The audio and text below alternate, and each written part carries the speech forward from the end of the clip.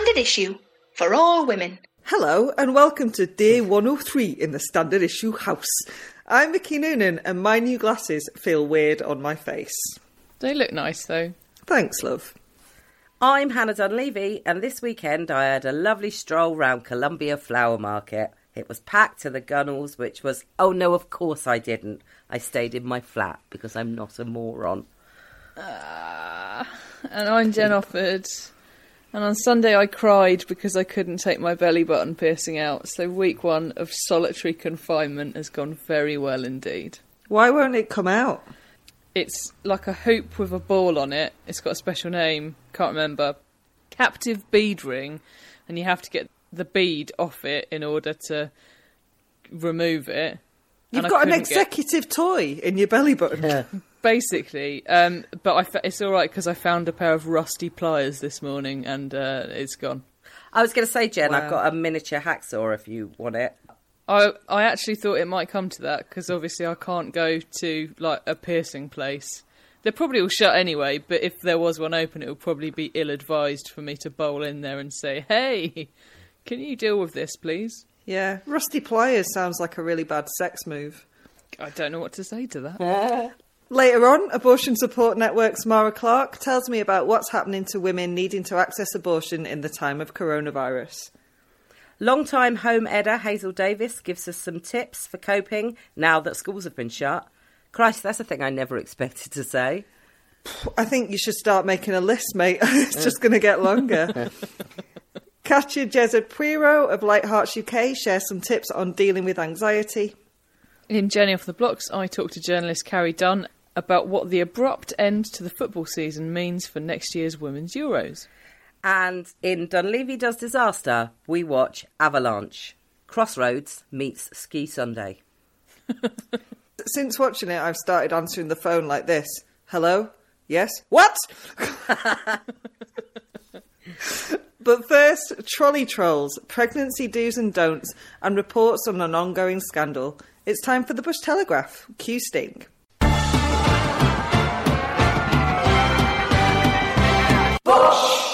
Telegraph. Welcome to the Bush Telegraph, where we stroke our beards at the week's events. And I reckon, give it a few more days, I will be able to do that, quite literally. We need to work on some sort of Skype extension that means we can all stroke your beard. Yeah. As Mickey shared in a much-liked tweet last week, this situation is, to varying degrees, taxing for all of us. But we can only control the things that we can control. And that, my friends, includes our behaviour online. So let's talk panic buying and an increasingly worrying trend, on Twitter at least, for the public shaming of it. I might as well start by saying that videos made by key workers unable to get any bread, fruit or milk have certainly served their purpose. And despite a bit of a balls up at the tills at supermarkets on Sunday, the major grocery retailers have responded to calls to ring-fence products for NHS staff, pensioners and pregnant women swiftly. But many shelves are still empty. So if you're posting images of said shelves and asking why it's happening, let me posit this theory. You're why it's happening. It's called panic buying for a reason. People are scared, and photos making Tesco's look like the last days of the Soviet Union are making it worse. I saw a vox pop on the BBC a few days ago in which an elderly woman was asked how she got on at pensioner hour in Sainsbury's. She was carrying 32 toilet rolls. Why? Because she'd seen there was a shortage and she was buying them in case several of her neighbours, who are also elderly, needed them. That is the very definition of panic buying. But it's certainly not selfish. If anything, it's exactly what she's been told to do, to look out for those around her. Mm-hmm. The selfish people, I venture to say, are the people who put the fear of God into her by posting photos of empty shelves and then some rant about how everyone is a prick, in order to get likes on social media. Yep. That moral superiority has now spilled out into something else, something I'm going to call trolley shaming. In fact, I've seen calls to remove trolleys altogether, to which I'd say, who's shopping for your mum, dickhead? At the weekend, Twitter was full of photographs of queues of people with bulging trolleys of food. While there's certainly clear breaches of social distancing there, which is another question we're going to have to learn to answer in the coming months. People still need to feed their families. And yes, this is anecdotal, but at the minute, what isn't? 2 people I know were tutted at or had public comments made at them for how much they were buying at a supermarket this weekend. One of them was shopping for 8 people, one of them was shopping for 6, and to make a donation to a food bank. Both of them would ordinarily have had their food delivered, but had gone to the store so as not to take up a delivery slot a vulnerable person may have needed. And, as another friend of mine pointed out at the weekend, she now has 4 extra mouths to feed at lunchtime because everyone is at home. If you're wondering why bread sales have gone through the roof, maybe ask yourself what's happened to the sale of M&S sandwiches at lunchtime. This public judgment has to stop, not least if we want people to help each other out. They have to be able to buy more stuff than they ordinarily would without fear of judgment. If we want people to stay inside as much as possible, we can't then expect them to switch to a daily shop. So next time you see someone with a bulging trolley, think, look how many people they're shopping for. Or maybe just mind your own fucking business. Mm-hmm. It was kind of funny at first, but it's not funny anymore. Can I just add, if there isn't stuff on the shelves, which, is a thing that is still happening, then it isn't the shop workers' fault. My sister works at Aldi and has been in tears because she keeps being yelled at by people who want stuff that isn't on the shelves and can't be put on the shelves. She's worked her arse off. She is emotionally, mentally and physically drained. And now, this morning, she got sent home from work with a cough and a temperature. And you can't social distance when you're one of these key workers. That's the thing, right? If you work in the NHS, when you sign up, there is a degree of risk to you, obviously, at all times that you may get poorly because of things that are going round and whatnot. Obviously, you probably don't really anticipate this is going to happen because who does? If you work in a fucking supermarket for minimum wage, do you know what I mean? You are actually risking your health to be there and do that job, and it is an essential job, as we have all discovered in the last week or so. What the fuck are you doing if you're shouting at someone who works in a supermarket at the moment? It's insane. I agree. Thanks. There was a twist in the coronavirus tale for pregnant women last week after they were suddenly added to the government's high-risk category and asked to enforce social distancing measures. In a brand new development, having previously and repeatedly been told they were at no higher risk of contracting the virus or facing severe health problems as a result of doing so. So why the sudden turnaround? Had the evidence changed? Well, no. Chief Medical Advisor, Professor Chris Whitty, who I find like a really comforting face to look at, by the way, despite what he's saying. Anyway, he said last week... Have you printed him out as a poster for your bedroom wall? Not yet, but give me time. We've got 11 weeks to play with, guys. He said last week that while infections and pregnancy are not a good combination in general, the step was a precautionary one, owing to the still massive gaps in information about the virus. The Royal College of Obstetricians and Gynecologists also advised pregnant women there is currently no new evidence to suggest that pregnant women are at greater risk of coronavirus than other healthy individuals, or that they can pass the infection to their baby while pregnant. However, despite echoing the government's calls for pregnant women to limit social contact, a spokesperson for the organisation added, "It is important to note these special measures for pregnant women do not mean self-isolation unless they're showing symptoms. Pregnant women are still able to do things that are necessary in daily life, such as taking their children to nursery or school if needed. It's very important that pregnant women continue to attend antenatal appointments, which are essential to ensure her and her baby's well-being." So that's quite clear, isn't it? It's almost as clear as go outside and exercise, but also just could you stay in your home? So while official messages are perhaps not as crystal as they could be, the growing body of evidence couldn't be more so. Looking at the increasing number of cases here, the current situation in other countries such as Italy, and listening to the testaments of NHS workers which are now sort of doing the rounds on social media, it's pretty fucking obvious that now is not the time to be visiting a farmer's market with every other person in East London. Just a universal sigh. Yeah. I know, I feel bad now. I feel bad for depressing you, but we were already all quite depressed, weren't we? So, you know. Just another brick in the wall. Oh, Mick. But you've got a tip, I think, maybe for other pregnant women, Jen, because you've made a WhatsApp group with some other pregnant women, which is a thing that could help people, right? Yeah, so I've become sort of antenatally homeless, as it were, because... Hang on, is Jen pregnant? I haven't mentioned it before now, have I don't think. That hasn't seemed a good time. First there was Trump's impeachment, then there was Christmas, now there's this. What I'm doing is, because classes have been cancelled and things like that, so I have started a WhatsApp group with a kind of crack commando unit, if you will, of other pregnant women. All friends of friends, none of whom I know personally, one of whom is, in fact, Hannah's friend.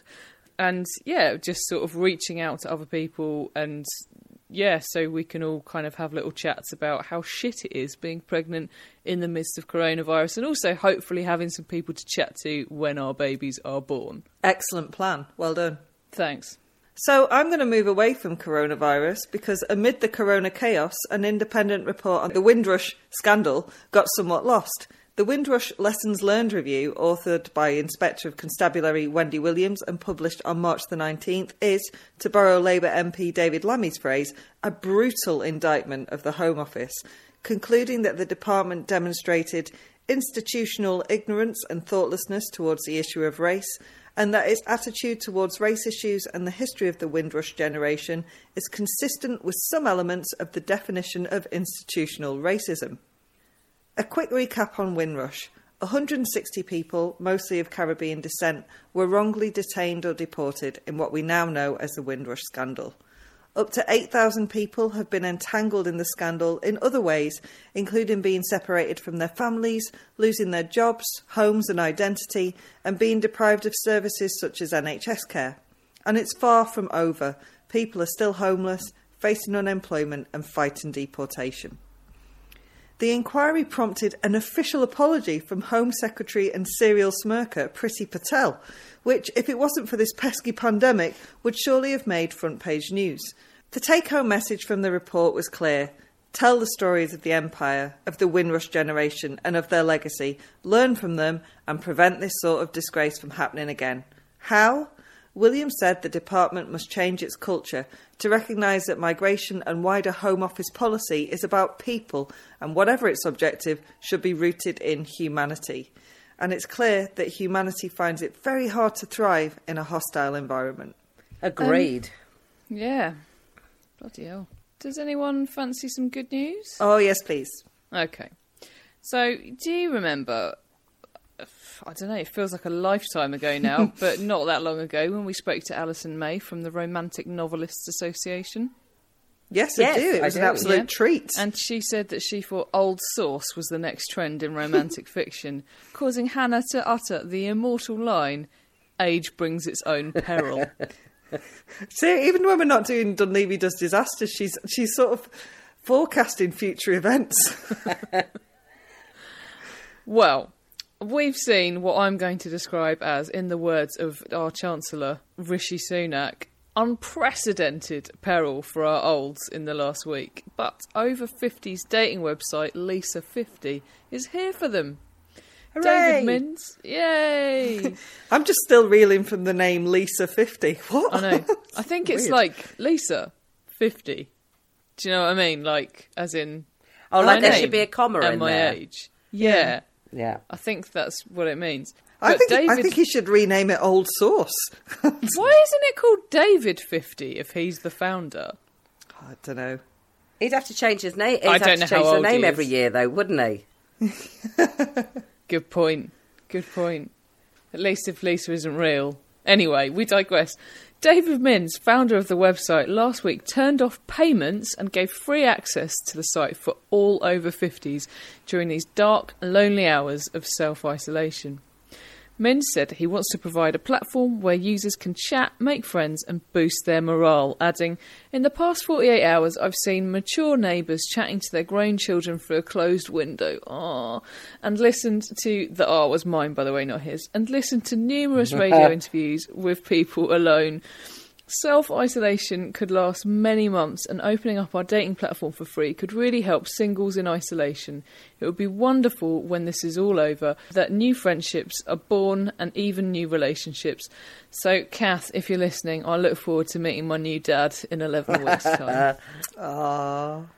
I too have some good news. What's that? Oh, We got a note through our letterbox from a freshly formed community group called None Head Knocks, which is connecting people in need of assistance due to the COVID-19 outbreak. It is entirely volunteer-led, and I'm proud to have signed up to help my neighbours. The excellent news is we are not alone. Around the UK, somewhere in the region of 250 community groups have been set up to help those suffering from coronavirus or in self-isolation. Hannah, do you fancy joining in the good news bonanza? I do! And while it's a rare day indeed that you'll catch me saying this, but let's hear it for the alcohol manufacturers. Yay! At least 3 firms, all Scottish, have switched their manufacturing to produce hand sanitizer. Brewdog announced the move on Instagram last week, following similar announcements by gin distillers Leith Gin, which, as the name suggests, is based in Leith, and Verdant Spirits, which is based in Dundee. All of these announcements predated the closure of UK pubs, so appear to be genuinely publicly spirited. Get it? Hey, there she is. Well done, those firms. If it wasn't against the rules, I'd shake you by the hand.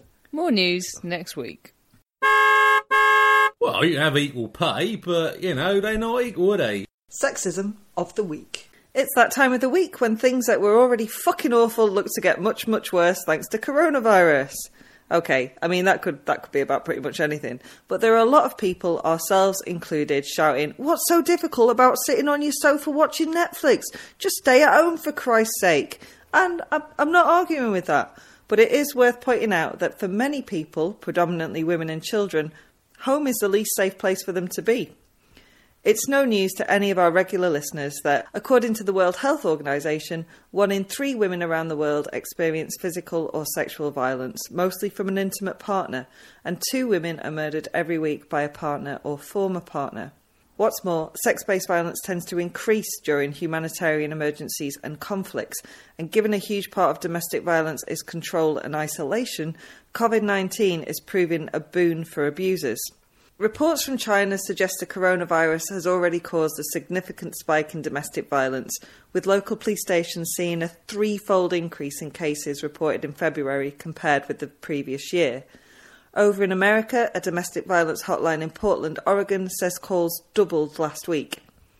Here in the UK, domestic violence professionals are not on the government's list of key workers, which will affect the safe, effective running of life-saving refuge services. We're planning to chat to people on the front line about what's happening and how we can help, but in the meantime, Women's Aid said, self-isolation is likely to shut down routes to support and safety for women who may face even greater barriers to finding time away from the perpetrator to seek help. This is likely to be a challenging time for refuge services who continue to face a funding crisis and severe levels of demand for their help.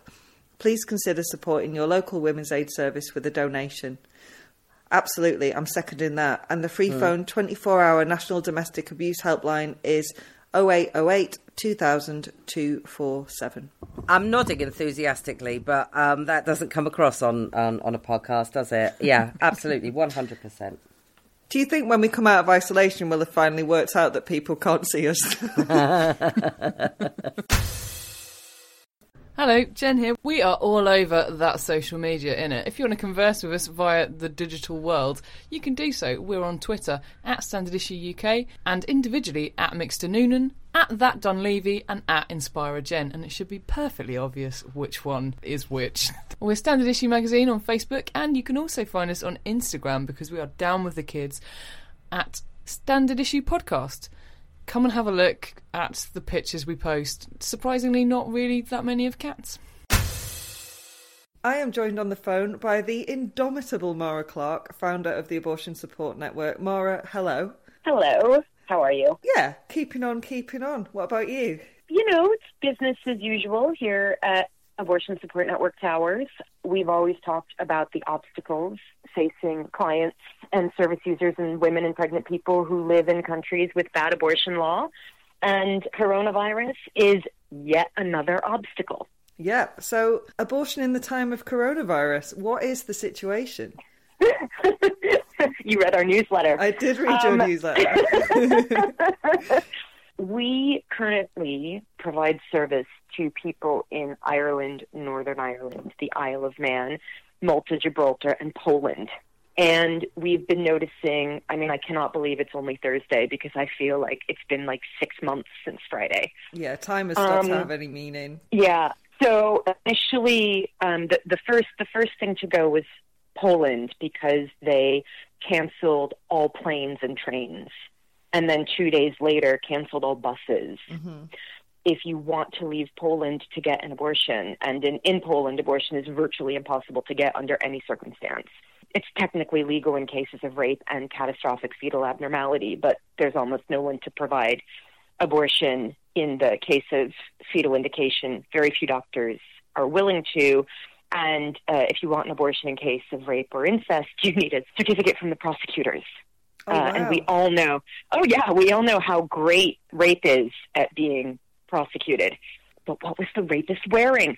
I digress. Hollow laughter. So basically if somebody in Poland wants to have an abortion, their first option is to order medical abortion pills from the internet. And thankfully, there are reputable providers of those pills. But if they are more than 12 weeks into the pregnancy, in a lot of cases, it's surgical abortion or in-clinic abortion or nothing. So what we're looking at the minute is women getting a lift to the border, or if they have a car, okay, great. But we only have one client so far who has access to a car or the ability to rent a car. Wow. So they have to get to the border, walk across the border, take a train to Berlin.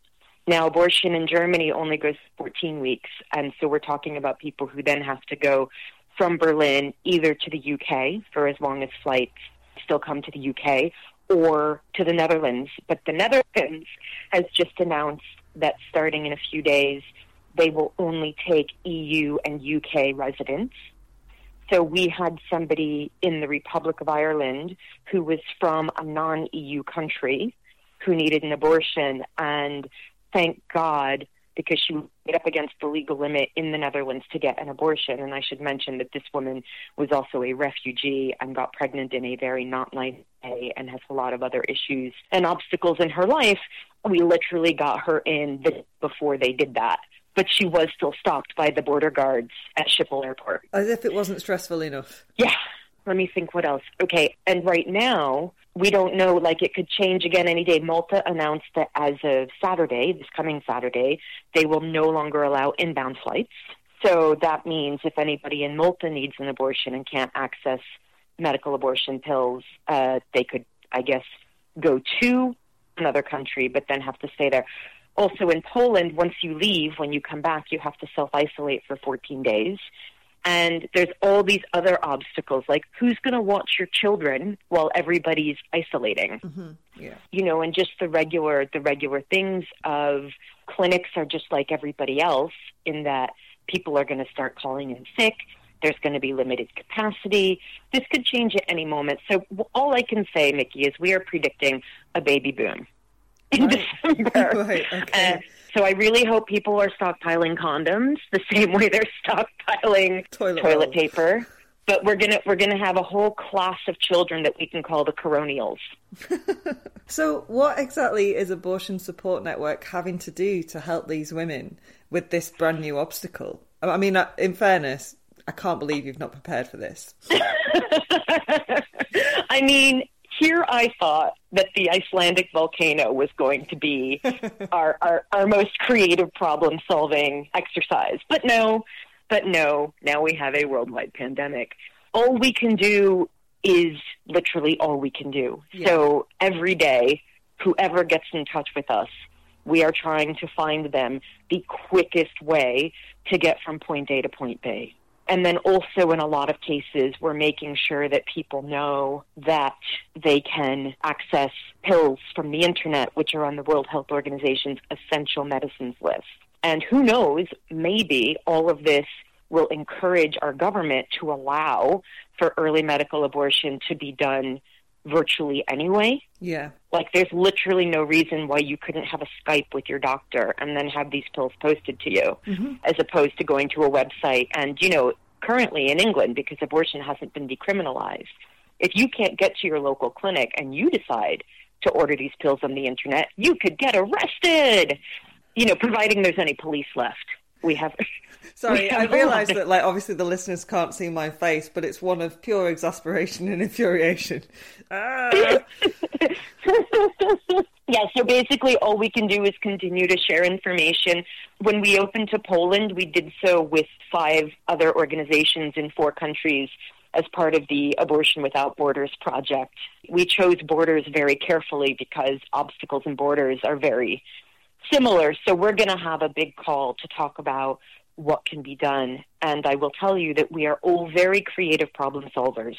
We have been known to get people across borders without passports.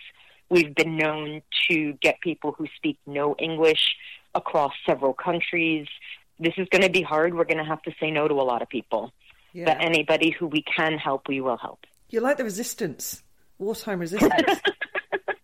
How's your French accent? Listen very carefully. I shall say this only once. No, not an hello fan. Maybe it didn't make it to New York, which is fair enough. Sorry. I just made a reference to a very niche British sitcom, which you clearly haven't seen, and that is fine. I'll send you a clip, Mara. I'll send you a clip. Which sitcom is it? It's called Hello Hello. Oh, I've heard of it. But I've never seen Hello Hello. I've never seen Only Fools and Horses. Well, I think now you've got loads of time on your hands, you can remedy this, right? But basically, I just want to make clear that it's very different than in the past, because now there is the ability to take tablets. And the tablets don't work for everybody, and the tablets don't work in every situation, but they do work in many situations, and they are very safe. And unfortunately, one of the major UK newspapers made the decision today to publish a super scaremongering story about how the coronavirus is going to turn women to dangerous backstreet abortions and dangerous pills. And that was after we were all very clear about the fact that not under the National Health Service is not the same thing as dangerous. Yeah. So we're really, really lucky. Because the thing is there's this abortion isn't really an essential service, except you know what? It is. Yeah, and there's been a lot of reporting recently about how the reduced birth rate in the UK is because of economic insecurity. And that was before we were hit with a global pandemic. Having worked in public relations in New York during the dot-com boom and the dot-com bust and 9/11, that was a baby recession compared to whatever's going to happen here. So I just want to say to everybody, practice safe sex. And, double Dutch is the way to go. That means use a hormonal and a barrier.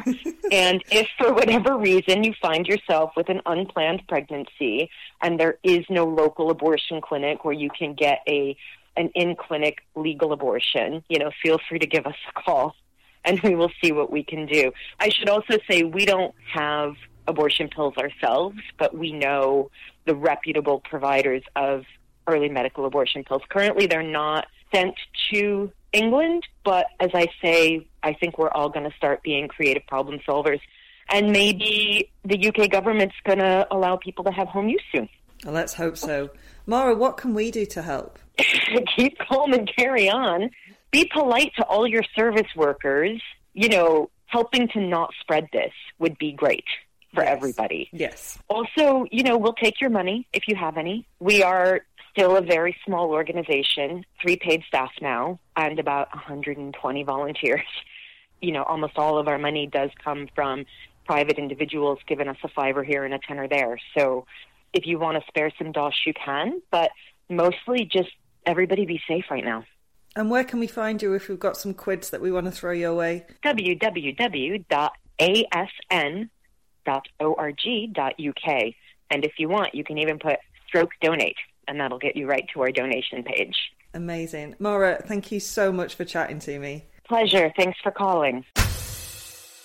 My name's Hazel Davis. I'm a freelance writer and home educator living in West Yorkshire with my 2 daughters and my partner. So we're all home educators now. Many of you will be against your will, I imagine. Or maybe some of you have been considering it anyway, but would have liked a little bit more warning. I chose this way of life around 6 years ago, and along with my partner, we home educate our 8 and 7-year-old daughters. And without sounding like a Pollyanna twat, we really love it. Though granted, we'd love it a little bit more at the moment if we had lost most of our income. Hey-ho. I've got some top tips to help you get through this difficult period. They're not going to be education tips because you can get that from school. There are loads and loads of websites online with downloadable worksheets and schemes of work, and there's lots of advice out there. This advice is emotional and psychological and just basically how not to kill each other. And this was something that we kind of got here eventually. We started our home education journey thinking, this is going to be brilliant, this is going to be great, here's our timetables, here's what we do. And then after a while we thought, we're going to need to get into a kind of emotional groove. And we really have, and you will have to. And it's going to be hard, but you'll get there. So number one, you're going to have to relax about the mess. If you are a neat freak, then you probably are going to have to get over that. I really, really love home editing and I love having our children around, but our house is a constant shit tip. It's not what I would choose. If my children were out every day and I was out every day, then I'd probably have a relatively clean house. We haven't got a clean house. So you've either got the choice to hoover 43 times a day, or walk through with your eyes closed and deal with it at the end of the day, or let somebody else deal with it. Introduce a tidying regime by all means, but life is probably too short.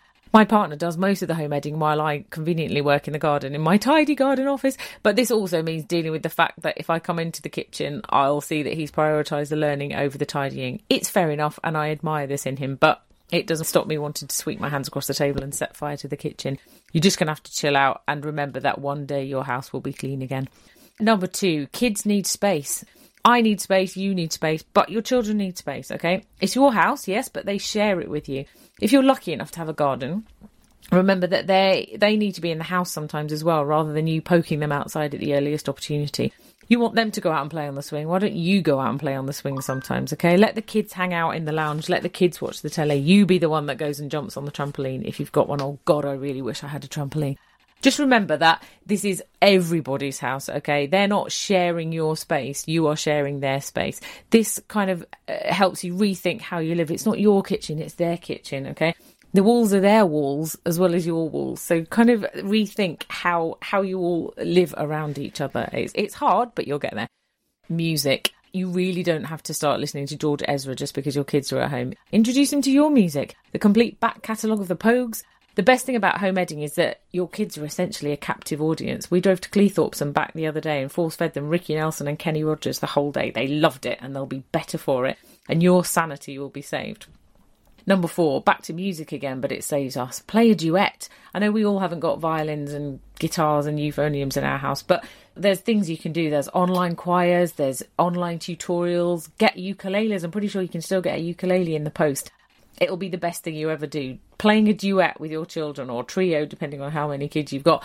Playing a duet with your family is one of the most rewarding things you can possibly do. It sounds really smug and it sounds really wholesome, but it's actually fucking amazing. Learning a tune, learning a harmony, playing it together is so good for mental well-being. I can't tell you. So give it a go, even if it's hilarious, even if you're all awful. It's an absolutely riotous thing to do. Do it. Number 5.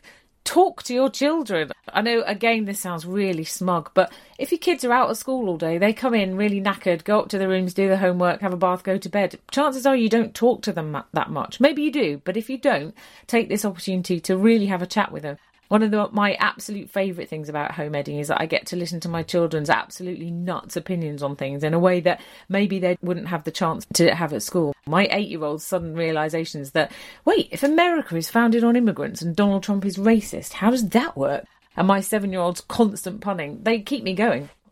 It's like living with Bill and Ted, and it's absolutely brilliant. You really need to embrace this, even if sometimes it makes you want to stick your head in the water butt and drown it out. You'll really miss it when they go back to school, and they will go back to school.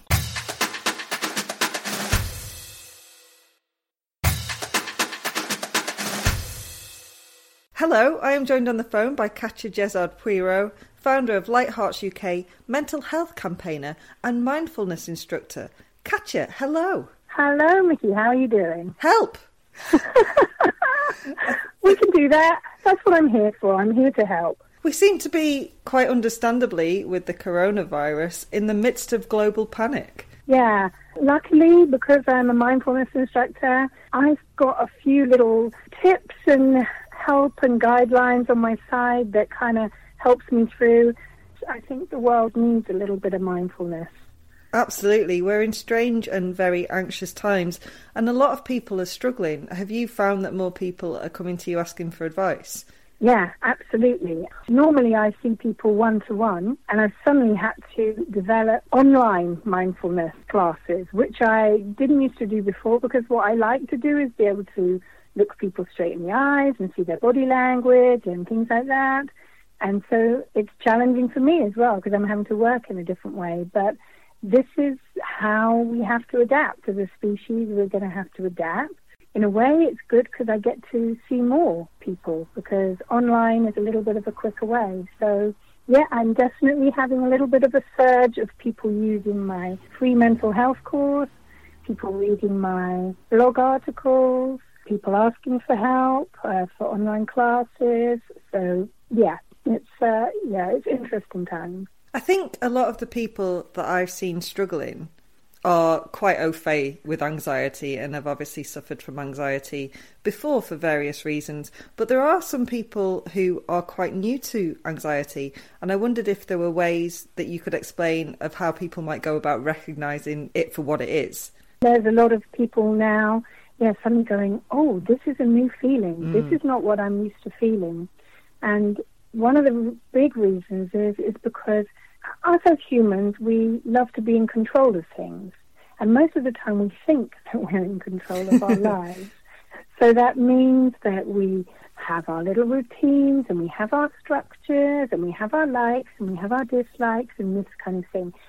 And suddenly, when you have something like this, everything is taken out of our hands. Mm-hmm. No longer anyone is in control. And we look up to people and we suddenly think, oh my gosh, my GP isn't in control, and the government isn't in control. Yeah. And this is something that, as human beings, we find extremely distressing. Yeah. But the wonderful thing is when you suddenly realize, and this is a key thing in mindfulness, when you suddenly realize that nothing is in your control, nothing in the world is in your control except for your thoughts, it becomes incredibly freeing. We, as human beings, try and grasp everything very tightly. We think that this is our way of living. And then when something like this happens, we can suddenly go, oh, okay, then I'm just going to have to go with the flow.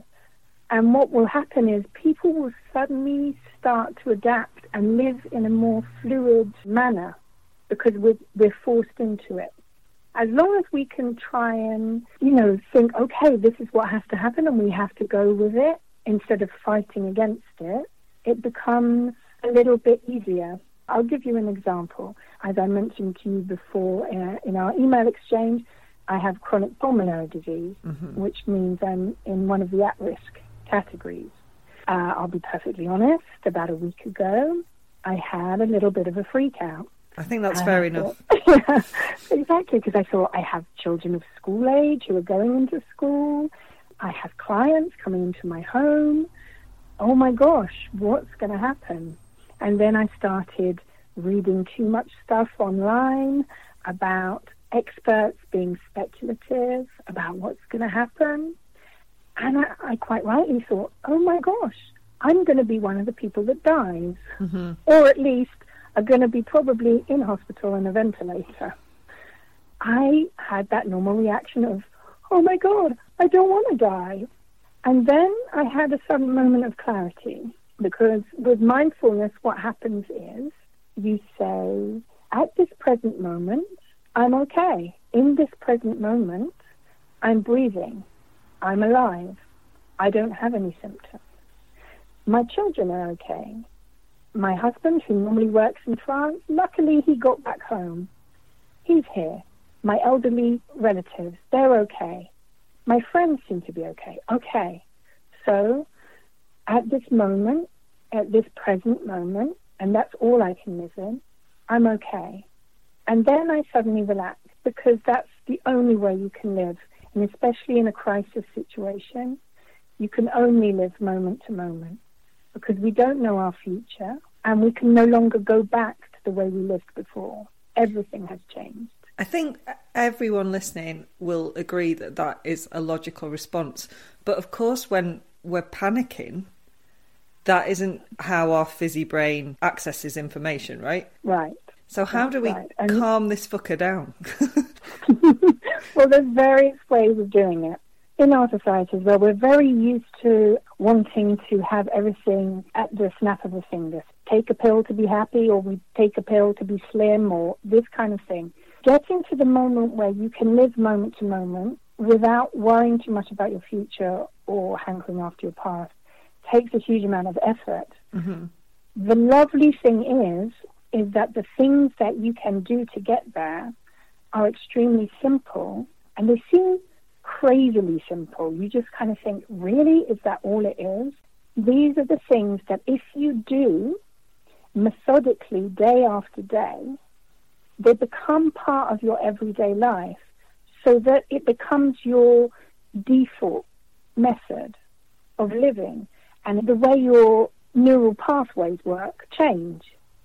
So if you do these things constantly, then you'll get there. And my little kind of weird hope for the world is that because everyone will be kind of stuck inside, that everyone will turn to these type of methods and we'll all come out the other side a little bit more mindful, because that's all we have. We don't have anything else at the moment. So we've got a bit of time to invest in our mental health. Yeah, and I would, so if you're doing anything, this is what I would recommend, because it can bring so much peace in a difficult situation like this. I am eternally grateful for the things that I've learned.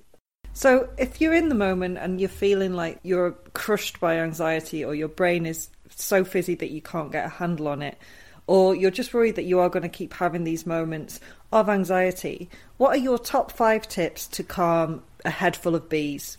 Please, Katya. Okay. Well, the first thing is breathing. Everyone mentions this in terms of meditation and things like this, but breathing exercises is the absolute key. And not only are breathing exercises wonderful for your brain, but they also strengthen your lungs, which, because coronavirus is a respiratory disease, this is really important. And I can honestly say that having done day after day breathing exercises, this has actually strengthened my lungs to the point that my symptoms have probably halved. Oh, that's amazing. Yeah. Not only is it great for our bodies, but this is fantastic for our brain. Now, breathing exercises, if you do certain breathing exercises, and this is a really easy thing to put in your head, is that basically if you exhale longer than you inhale, it activates a nerve called the vagus nerve. And that nerve runs from your stomach through your diaphragm up to your brain. So it runs through all the big major organs of your body. And what it does is that when you breathe out for longer than you breathe in, it sends a message to your brain to relax. I'm not sure how it works, and I'm not an expert in it, but this is scientifically proved. The most easy breathing exercise that I do with my clients is 4-4-6 method of breathing. So you breathe in for 4 counts, you hold for 4 counts, and then you breathe out for 6 counts, and then you start again. So if you've got breathing difficulties, sometimes you'll have to shorten those counts, which is fine. But as long as you're breathing out for longer than you're breathing in, you're activating the vagus nerve that tells your brain to relax. Oh. And if you do that for a few rounds, you immediately start to calm. It's one that I use every single day. I use it in traffic. I use it when I'm speaking to someone who is irritating me somewhat. Are you doing it right now? Funnily enough, no. You're right, Nikki. But it's a very simple thing. You think, how can that work? But it does. The next thing I would say is try and have like a digital detox. So that means not going online and reading articles. The worst thing at the moment is the speculative articles. Because what it does, it sends us to a place where we don't know what's going to happen, but they seem to come out with the worst case scenarios. Yeah. And when you're suffering from anxiety, that just ramps it up hugely. Constantly looking at articles about what could happen, what might happen. And that's why people go into this panic mode of buying shitloads of toilet rolls and all of that kind of thing.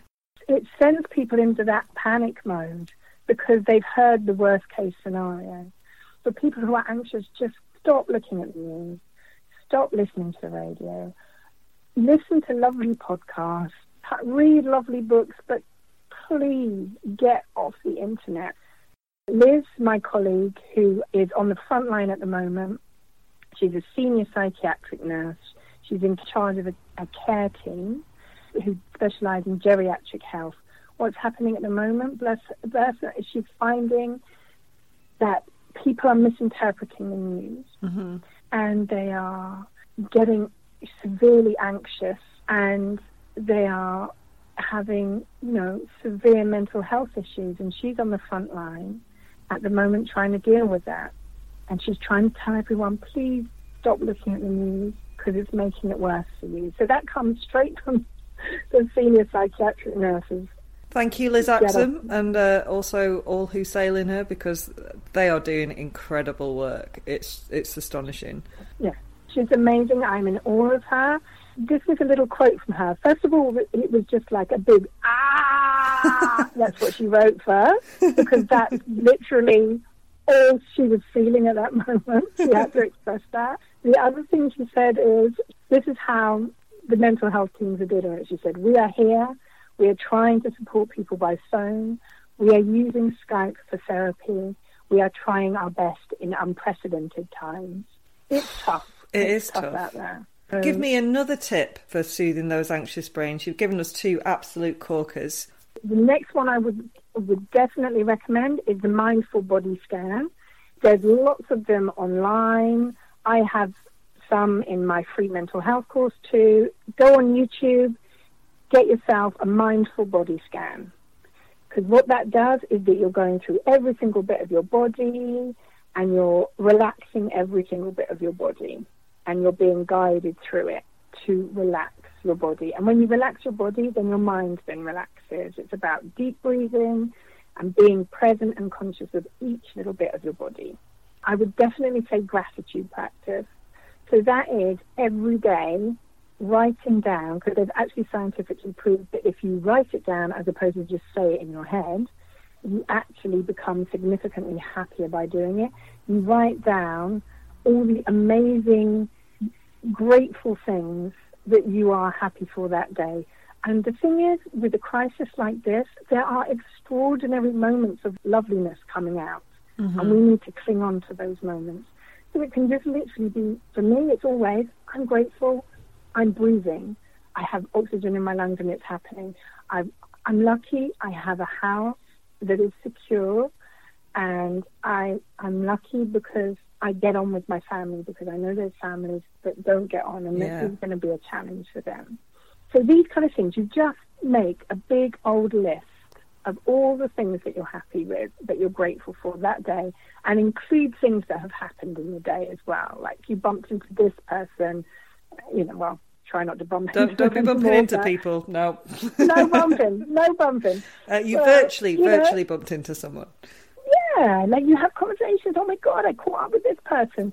So it's about creating that kind of positive thing, and it does seem a bit, I'm being a bit, Mary Poppins and Pollyanna about it all, but these are tiny little things that you can do to help yourself. The other thing is, write your stuff, your worries down in the diary, because getting it out of your brain and onto paper means that you've got some kind of release. Because very often we're not going to want to burden everyone with our worries all the time, because it will become very heavy very quickly. Yeah. Being able to have people that you trust, that you can talk to, who are not going to get angry with you. If you say, I'm worried about this, they're not going to snap at you. That's so good. If you have those people, talk to those people, because that's so important. But if you don't have those people, write it down and get it out of yourself that way. One fantastic free resource, as well as my free 10-week mental health course, which is online. Anyone can access. There's no signing up to do it. It's literally, you just go on the website, click on the link, and you're in. You can go to lighthearts-uk.com, scroll down to the free mental health course. It was developed with me and Liz, who's the senior psychiatric nurse. So there's free audios, tip sheets, videos. There's stuff about panic attacks, anxiety, brain chatter, fear. There's meditations. There's everything you need in one place. And then there's also a wonderful app, which is completely free, called Insight Timer. Insight Timer? Yeah. And so it's insighttimer.com.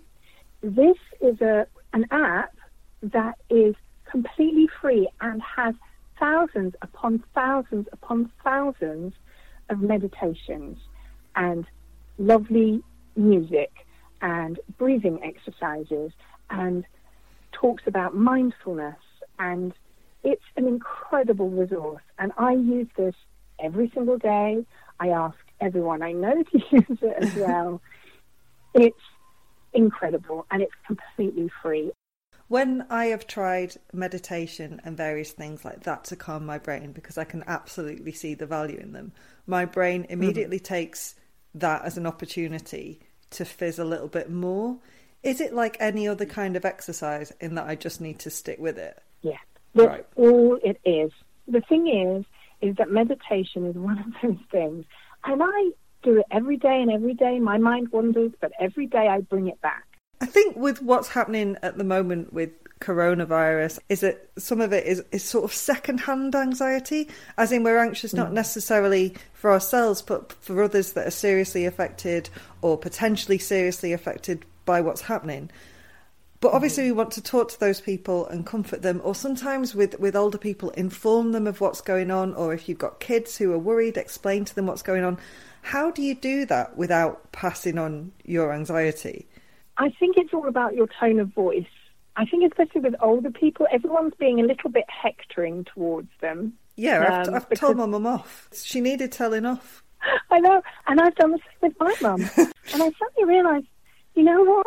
We have to be only responsible for what we can do. What other people do, we have to make them aware. Look, it would be great if you did this, this, and this, because this will keep you safe. But if they refuse to do that, then that's their choice. And we can't get upset about it, because then we just create anxiety for ourselves. All I can do for my parents is just hope that they stay safe. And at the moment, they're fine. So that's all I have. There is nothing outside of that moment. They're fine now. They're doing what they can. If my mum stays away from, friendly dog walkers, then she might be okay and stops going to the bank and actually opens an online bank account. That might help, Mum, but you know what I mean? That kind of thing. Yeah. You can only go so far. And then you just have to go, we are all just responsible for our own actions. And what other people do, like buying the crazy toilet roll, we have to just shrug our shoulders and go, well, hopefully I'm not going to be that person. Okay, what I'm getting from this is that I need to unlock the cupboard and let my mum out. Well, she knows the risk. Does she? You've clearly not met Anne. Katya, Lighthearts UK is a cracking resource. We've spoken to you, Brilliant Birds, before. Thank you for coming and chatting to us again. Give us a quick reminder of that website, please. Yeah, so it's lighthearts-uk.com. And I also have my YouTube channel, which is Lighthearts UK. And on there you can find lots of meditations and mindfulness tips. Katya, thank you so much for chatting to me. It's been a pleasure, and I'm going to try and be better at breathing. Thank you, Mickey. You play ball like a girl! Go on, do one, kid. Jenny off the blocks. I'm joined on the phone by sports journalist, author of lots and lots of books, including The Pride of the Lionesses, yeah. and also researcher. Lots of strings to your bow, Carrie. Hello! Thanks for joining us. Oh, thank you for having me. Carrie, so you are here to talk to us about football, about, well, two things really. First of all, coronavirus chaos. What's going on in not just women's football, all of sport, I guess. All of sport, okay. Well, nothing is going on in all of sport because there's pretty much no sport left. Over the past 2 weeks, it's been like a big line of dominoes. Things have gradually been knocked over because of the risks of transmitting coronavirus. And at this point, I think we've got just the World Championship snooker left in May, although the Crucible is now closed, so, maybe that's not going to happen. And the Olympics, but I think there probably have to be big question marks over that too.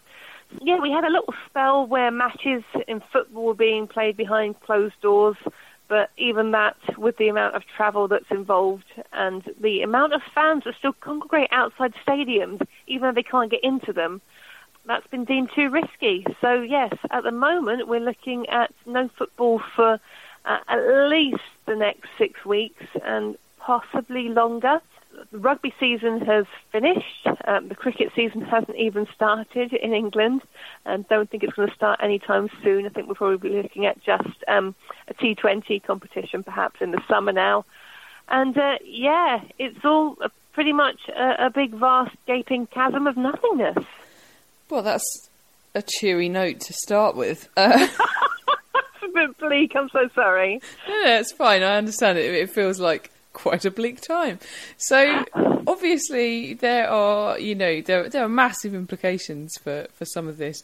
In particular, I am interested in, although obviously this is not exclusively a football problem, but I think football is particularly interesting because obviously we're quite close to the end of the season, or we're we're 3/4 of the way through the season, so we're not far enough to conclusively say these are fair outcomes to sort of end with, apart from obviously Liverpool winning the Premier League. That's pretty conclusively done.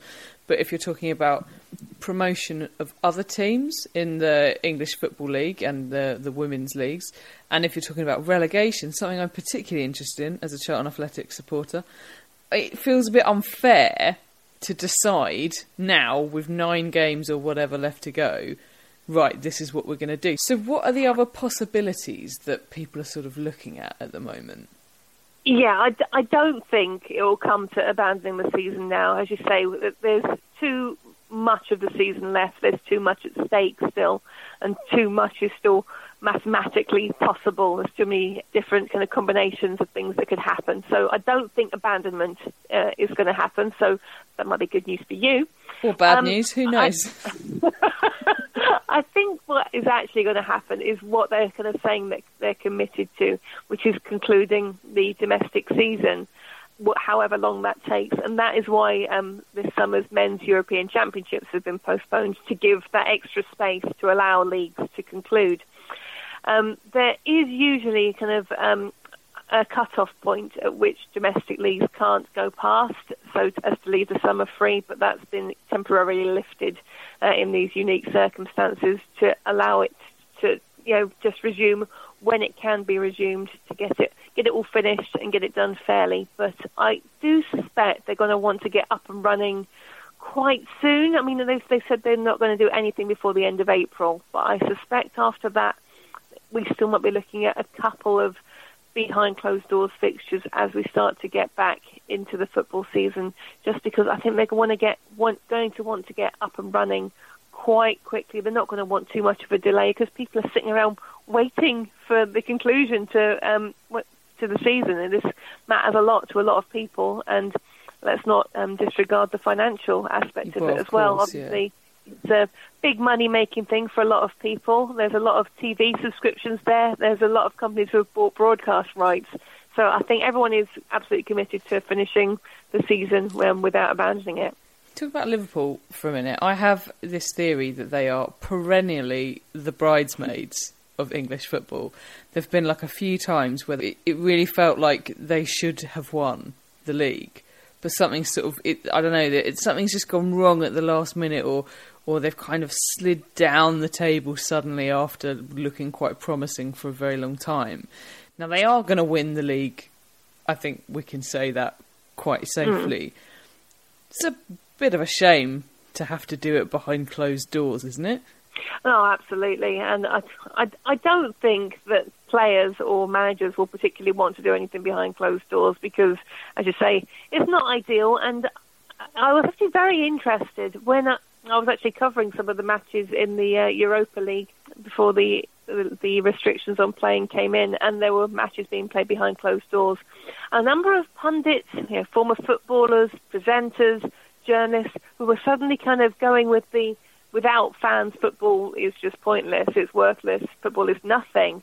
With that kind of line was fascinating to me because fans groups have been campaigning saying this for a long time because fans have been ignored in so many decisions, such as when matches will be televised, such as fixture dates, as in ticket prices.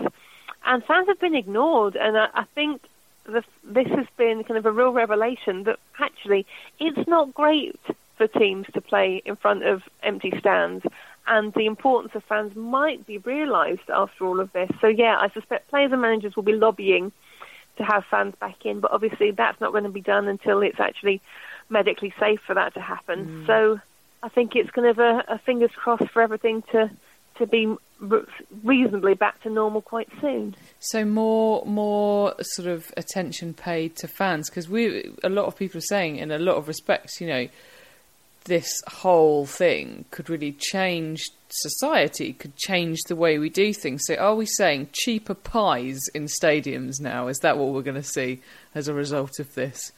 We care about fans. Cheaper pies.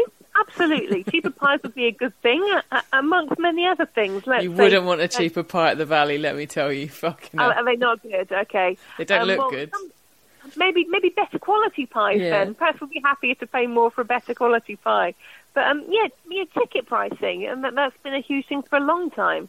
Not having everything on subscription TV if you want to watch a match. There's so many things that have affected the way that fans have followed sport in kind of the past 20 years, and fans have been ignored, in favour of what TV companies want and what sponsors want. And I think people have realised that they've paid a lot of money for sports, but realise that actually these fans that you've ignored or tried to ignore for so long are actually a major part of what you wanted in the first place. On that sort of theme, I want to come on to something else that I suspect there could be, well, it depends how you do it, but potentially light at the end of the tunnel. Obviously, the men's Euros, as you say, have been postponed until next year, which is when also there are going to be the women's Euros, or certainly at this point in time, they are scheduled to take place next year. There's not really any reason to cancel the women's Euros just because the men's are on at the same time, or could be on at the same time. They're using different stadiums, etc., etc. There is a little bit of a clash over Wembley, I believe, but, I'm sure there's a way around that. Could this see the women's Euros and the men's Euros go on the same platform at the same time, like the Olympics, and see a sort of massive boom for the women's Euros, really? I think, that's certainly one thing that I've seen suggested. As you say, there would need to be a couple of tweakings of scheduling. I think, practically speaking, it's all going to depend on what happens with the Olympics. Now, the Olympics for women's football is a much bigger deal than it is for men's football. Yeah. It's like one of the kind of big blue ribbon events in women's football. Winning it is a big deal. The USA have won it kind of multiple times. You've always got kind of the big international teams up there. So if the Olympics gets pushed back to next year, then you're probably not going to have the women's Euros in the same year. You might see that getting knocked back too. If the Olympics are knocked a couple of months down the road, maybe you would still. So I think that's why they haven't made any announcements on that yet. They were quite decisive about saying they were going to move the men's Euros to 12 months later and then still call it Euro 2020.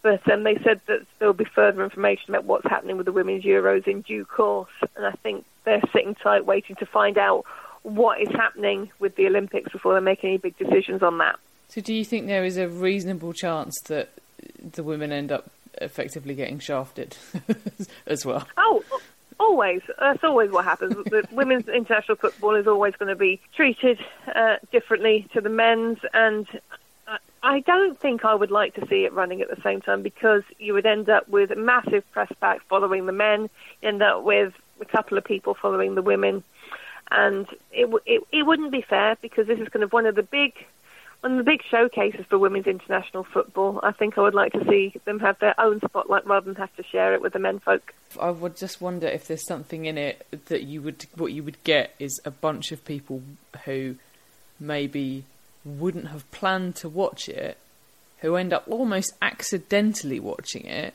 and then go, oh, this is all right, actually. I might keep watching this. But then maybe you would get that in an empty summer, which would happen in 2022, because obviously the World Cup is going to be in the winter of that year. So is there's that a for blank summer definite? there that the women... Well, again, we'll see what happens. I think everything has massive question marks over it at the moment, but that would be kind of a possibility. So again, it's a wait and see. I think if anyone asked me, which they don't and they should, I would like to see the women have their own few months for their own tournament rather than having to share coverage. But yeah, I do take the point that might bring additional attention to it. But hopefully a good Olympic showing would do that as well. Also, Phil Neville brings attention to it, but but how grateful should we be for that? Is that a question, or is that just amusing? I think, what are we doing? Why is he here? What were we ever doing? Let's just crack on. I personally think that if you in men's football, if you'd had a run of results as shit as his, you'd be out the door. Although there is an argument that people are too fickle in the men's game, and you do have to give people a chance to turn things around. But I think if you apply different rules, then what you're basically saying to the women's game is we expect less from you. What do you think about that? Mm-hmm. Yeah, I mean, I think you're right in that any manager with a run of results as poor as Phil Neville's have been would be having to answer some very serious questions, certainly. The fact that the FA have been consistent in this, they've said that he's there till the end of his contract, he's going to be leading Team GB, etc., etc., etc. There are other advantages to having Phil Neville in post, I guess, and it's not because of his coaching. The fact is, and this cannot be disputed, is that he has brought additional media attention. He's done what we were just talking about in terms of the men's game shedding a spotlight on the women's game. He's brought a lot of media attention over from people who have followed his playing career and want to follow his coaching career. So I think that is an advantage. I mean, I'm not saying that it's swaying decision-making, but that has certainly been a factor, I think, whether it's a conscious one or not. I haven't been convinced, certainly by performances. I think if I could see development, if I could see a trajectory of what the plan is, then I would be a bit more reassured about his England side at the moment. But it hasn't been looking great. Obviously, he's been doing a lot of chopping and changing. The She Believes Cup, for example, the tournament that was out in America, the 14 round robin tournament, he was saying that he wanted to experiment with his sides, which is, fine. Try some young players out. That's fantastic. But, it's still a trophy that you could win. England won it last year. They finished third this time round. And they didn't look great while finishing third. So, yeah, I think there are a lot of question marks over Phil Neville's position at the moment, and it will be interesting to see when the season does resume and when we have a bit of clarity over when the Olympics are happening and when the Euros are happening, what he actually does, what squads he actually picks, and what style of football they actually play, whether it's a consistent system. I mean, what's going on there? Because is there? I feel like I sound like a tabloid journalist now, but is there something rotten in the camp, Carrie? Because if you look at their performances as an England team, it's not great, to be fair. Whereas the individual players just seem to play so much better in their domestic leagues. Yeah. So if I'm casting my mind back 5 years to the Women's World Cup 2015 and the side that Mark Sampson was sending out. So this is kind of probably not too long after a lot of these players turned pro. So the fitness wasn't as high as perhaps it was now. The football he sent his team out playing was not necessarily always the prettiest. They were quite often set up quite defensively, and he got results. And they seemed to understand their system. They understood their jobs. And sometimes you have to have a question mark around whether the England players that are going out there at the moment know what they're supposed to be doing, whether there is actually, whether there must be a plan there, but I haven't managed to work it out yet. Failed to crack the code. So, Carrie, what are you up to at the moment, other than not enjoying the moratorium on sport? I am mostly just sitting in my living room, watching a lot of things on Netflix, and I can exclusively reveal, just started work on a new book. So yes, so I am making the best use of my time in social distancing by actually getting some work done. So I will be able to tell you more about this as and when sport begins again. But fingers crossed, there'll be exciting news in the not too distant future. And where can we follow you on Twitter, should we wish to follow this progress? You can follow me on Twitter at Carrie Sparkle and on the Instagrams at Carrie Sparkle 123. Excellent. Carrie, thank you very much. Thank you.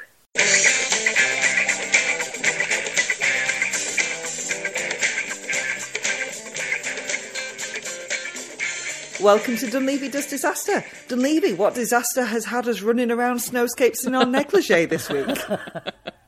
Oh my God, I had the best fucking time watching this. I don't know if 12 days of quarantine have helped that, but honestly, I actually sent you guys a spit take that I actually did, a photograph of my top covered in tea, a literal spit take where I'd gone, this film is ridiculous. 1978's Avalanche, which stars Rock Hudson, who's the colour of mahogany and dressed like the little one from The Big Bang Theory. Doesn't matter how cold it is, he's always going to wear that sports jacket. Yeah.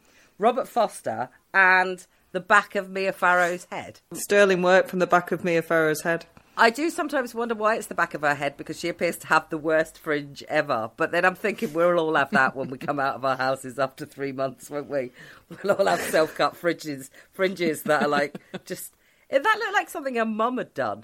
It looked a bit David Sowerbutt, to be honest. Didn't it? It was incredible. I've got to say, though, when she was wearing a bathing cap, I was like, how the fuck is Mia Farrow looking so stunning in a bathing cap? And it's because she's got cheekbones you could eat your dinner off. I think she looked at this and she thought, this film's shit.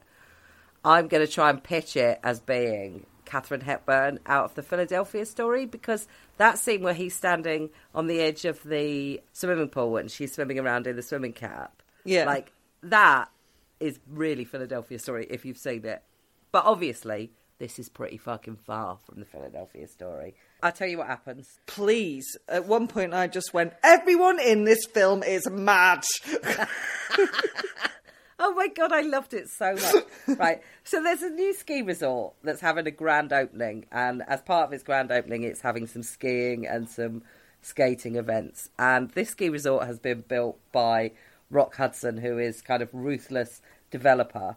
He's obviously interested in getting back with his ex-wife, Mia Farrow. So ex-wife, back of Mia Farrow's head. So he's invited her to this grand opening in an attempt to woo her. And by woo her, that means grab her arms really aggressively and forcefully kiss her. And then not go to lunch with her several times. Because there's an event too important to miss. There is. There is. Thank God. I mean, if we're starting off on the list already, I've missed my first one, which is, what the fuck is that font? Because I have never seen a film that's font look like Calibri.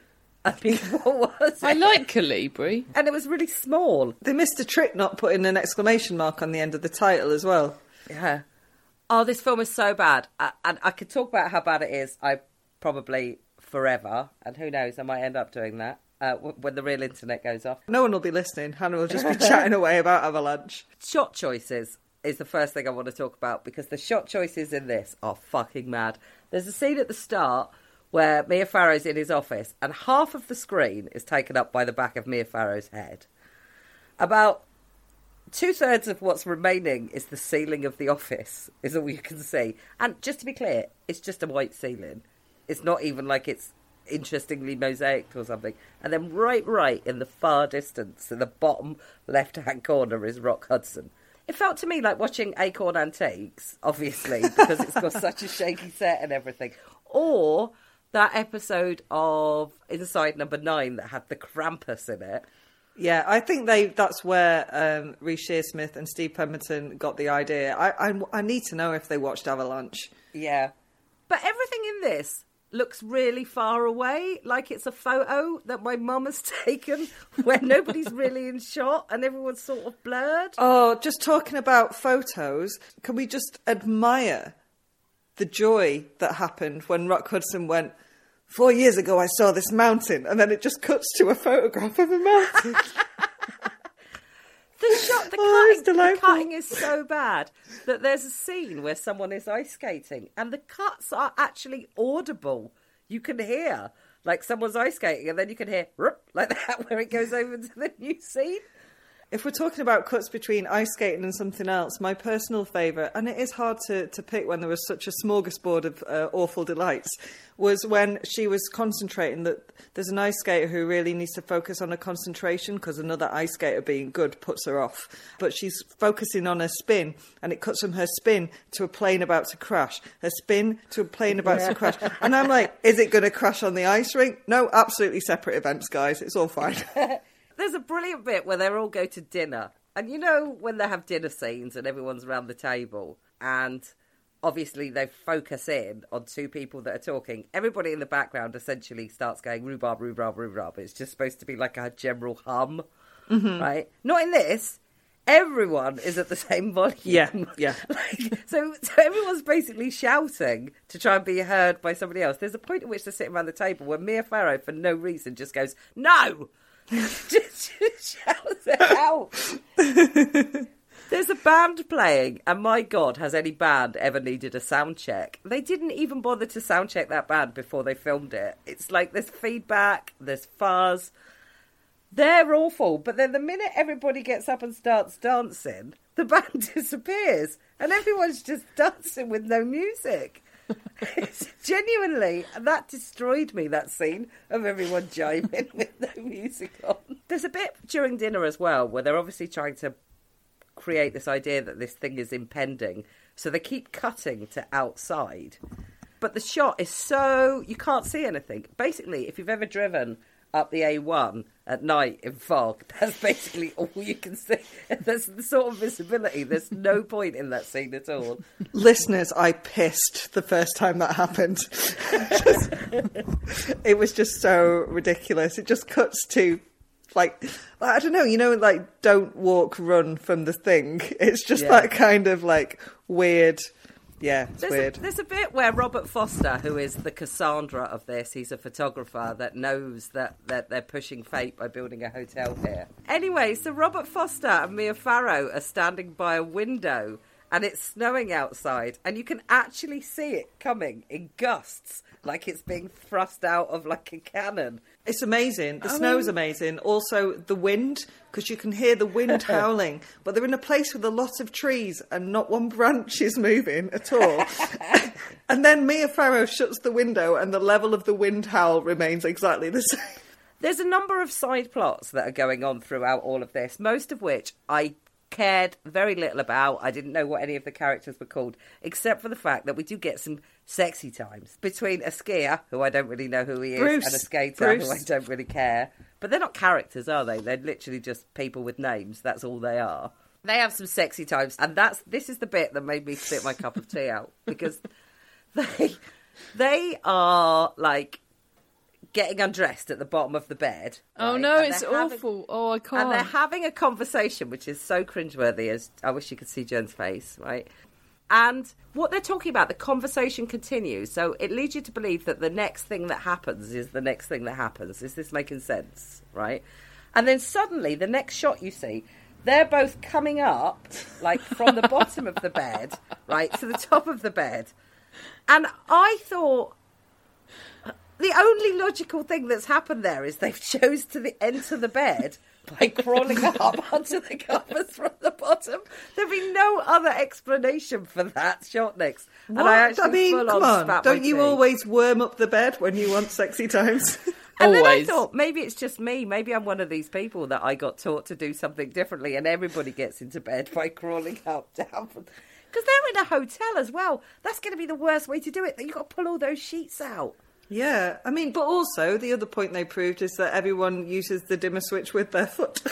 Can you imagine embarking on some sexy times by crawling under the duvet at the wrong end of the bed and slowly wriggling up with the same... Like, there's nothing sexy about that, is there?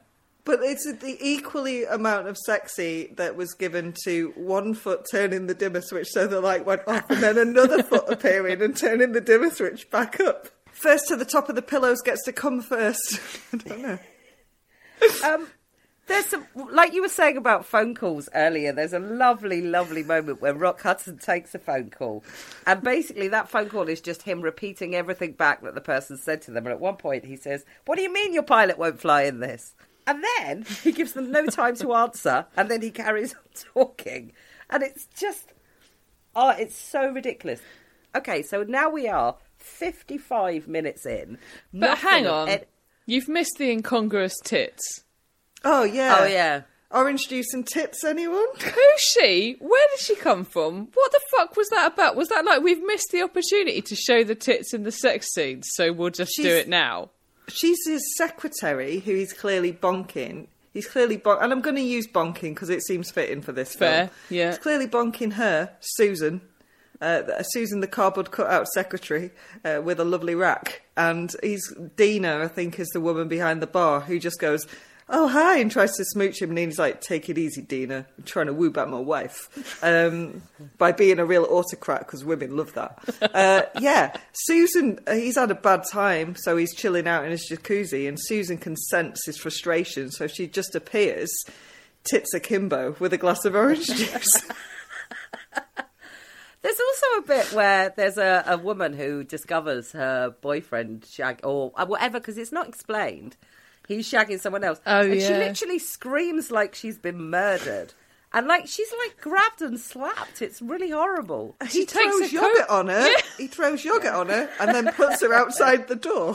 And tells her to go and basically tells her to go and kill herself. Like, yeah. Bruce is a dick, and I'm glad he doesn't survive. But also the Tina Bruce storyline, where she's just going to him, "What was she? How do you rate last night? A 7?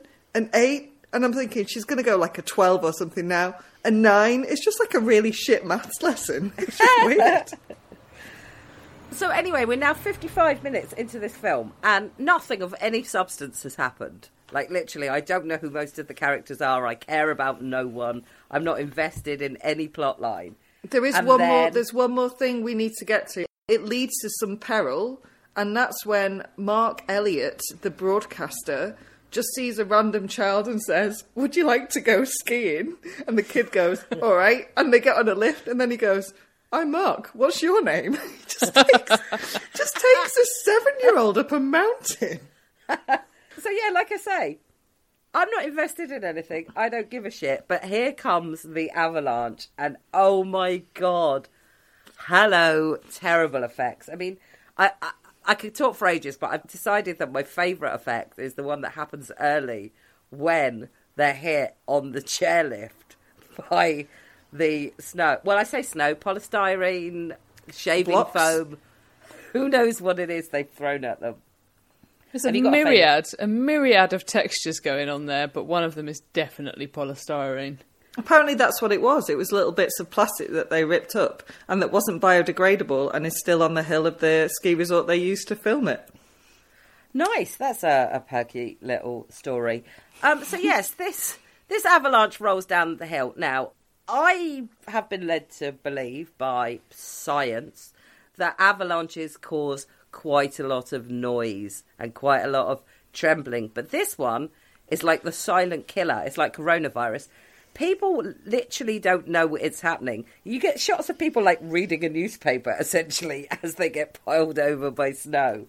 Even people who have been clearly told to face in the direction that the snow's going to come up before they get polystyrene blocks hurled at them look surprised. Even the ice skater is like pirouetting as it hits her.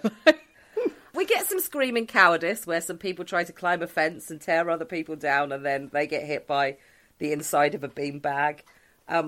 There's a bit where they dynamite some snow where they're trying to get into the hotel to rescue his mother, who I will get to. And that actually looks full on Ray Harryhausen. That looks like stop motion. It looks terrible. I think that's an insult to Ray Harryhausen. Yeah. They dig one bloke out and he's barely, they like go, oh, they put a spade in. They go, we've got one. And they pull him up and he just shakes a bit of snow off him.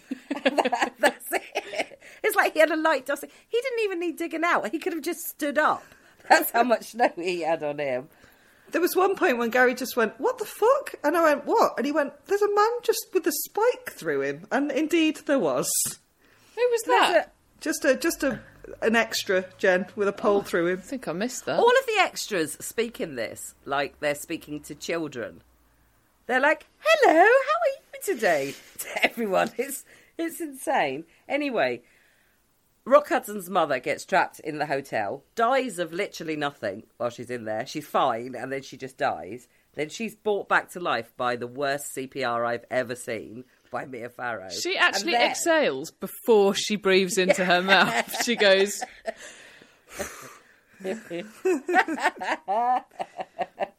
so then she dies, this is the mother, dies in a fiery blaze at the bottom of a ravine. And that ending with Mia Farrow hanging off a bridge.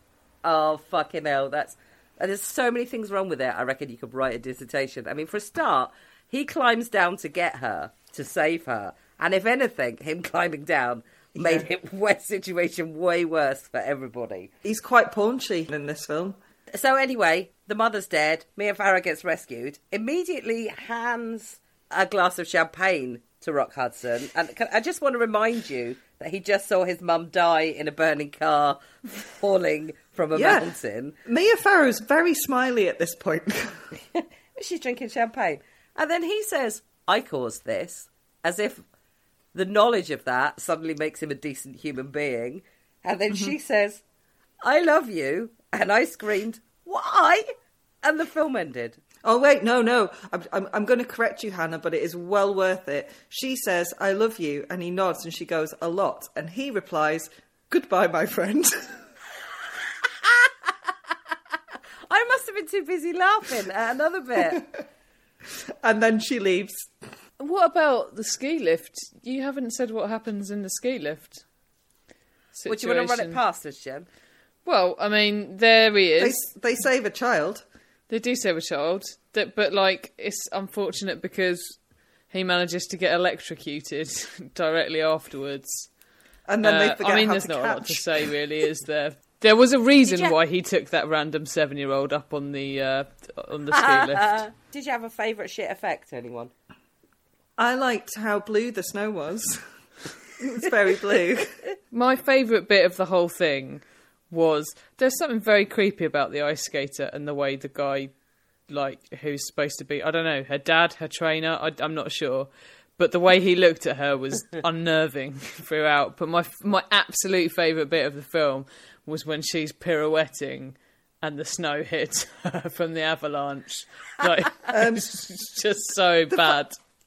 The fact that she couldn't pirouette without falling over because her concentration was shot because there was a slightly better ice skater, and her trainer, Leo, whatever he was to her, we never found out, we never will. But just his advice was, love yourself. He just whispered, love yourself in her face. And she nodded sagely. And I tell you what, if it hadn't been for that avalanche, I think she had it. She had it. Again, you can see that they've gone, right, I don't know, we haven't got time to give this guy a personality, so let's just maybe give him a hat like Mickey wears in Rocky, and then people can just draw their own conclusions from that. A hat and inherent creepiness, and yeah. I don't think ice, I mean, I don't know any, so this is just a guess, but he did not look like how I would imagine the typical ice, figure skating trainer to look. He's a bit he looked more like a boxing trainer Yeah. than a figure skating trainer in No, my but that's mind. because his entire personality was Mickey from Rocky's Hat. But creepier. That's all there was to that story. No, his hat. That's his personality. Yeah. Yeah. Like the sex scenes, because pre-disaster shag, I got clocked up 2 of those. But Mia Farrow, or the back of Mia Farrow's head, sleeps with Nick, the photographer, ranger, environmentalist. No one knows. But my favourite bit of sexy talk was where she walked up the stairs and just went, "It's an enlarger." And then he gave her a beer and she said, "I don't know what to say," so they ended up having sex. And to be honest, I recognise that because I've been there myself. I had the best time watching this. Shall we tally? Yeah. I've scored poorly, I must say. Yeah, I've not scored well. I think I've got 4.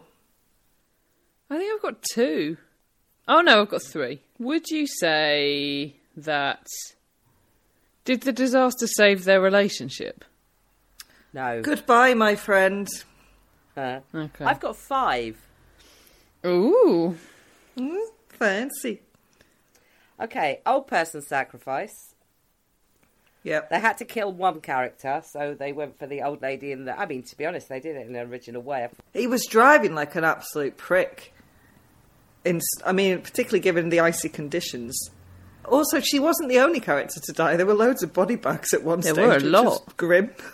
So that's one. If only we hadn't bought substandard kit. I mean, I can't say that definitively happened, but Rock Hudson, I reckon that he would have gone for the cheapest quotes on everything. Oh, yeah, absolutely. So that's 2. Cassandra ignored, again. Screaming cowardice for the people pulling each other off the fence. And what the fuck is that font? I think it's Calibri, but there you have it. Okay, I had pre-disaster shag, nature, you cruel mistress, bridge collapse, and where are the fucking women? Because obviously there were women in it, but they were very much stereotypes, and all of the extras seemed to be men. There seemed to be a lot of men. I wish I could remember the conversation. I mean, I say I wish, but also I'm glad I can't. I sort of wish I could remember the conversation they had before they, did the sex and wriggled up the bed under the duvet, because it was like... Jen, I think what our listeners need to know is that this is easily accessible on YouTube. You can watch it again whenever you like.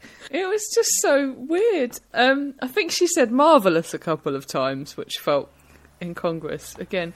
But anyway. Yeah, later tonight I'm just going to throw yogurt and Gary and put him outside the front door. See what happens. Oh my God, Mickey, can you get yogurt? We've got yogurt, yeah. Just 1 tub. We didn't go mad. Okay, I actually think I've got 4. So, there's an event that's too important to cancel. Yes, there is. There's provably bad science. Yes, there is. They can't even hear, he has to knock on the thing. You know, when the avalanche is coming and that guy's, in his little hut thing, watching the ice skating from behind the thing. And the people are going "Oi, mate, it's behind you," kind of thing. You're going to fucking hear it. I'm sorry. That's nonsense. Can you smell burning? Yes, I can. The ambulance is on fire. And there's a sobbing child who has to jump into a sheet. Mick, have you got anywhere on your list skier goes into tree? Oh my God, when he ski jumped into a tree. I didn't say that because I messaged it to you last night. After I'd messaged, what in sweet fancy fuck have I just watched? When he just ski jumps into a tree to escape a tiny avalanche at the beginning, I was like, yeah, I'm here for this film, and I don't know why. It's crazy. We've not even talked about the snowmobile fight.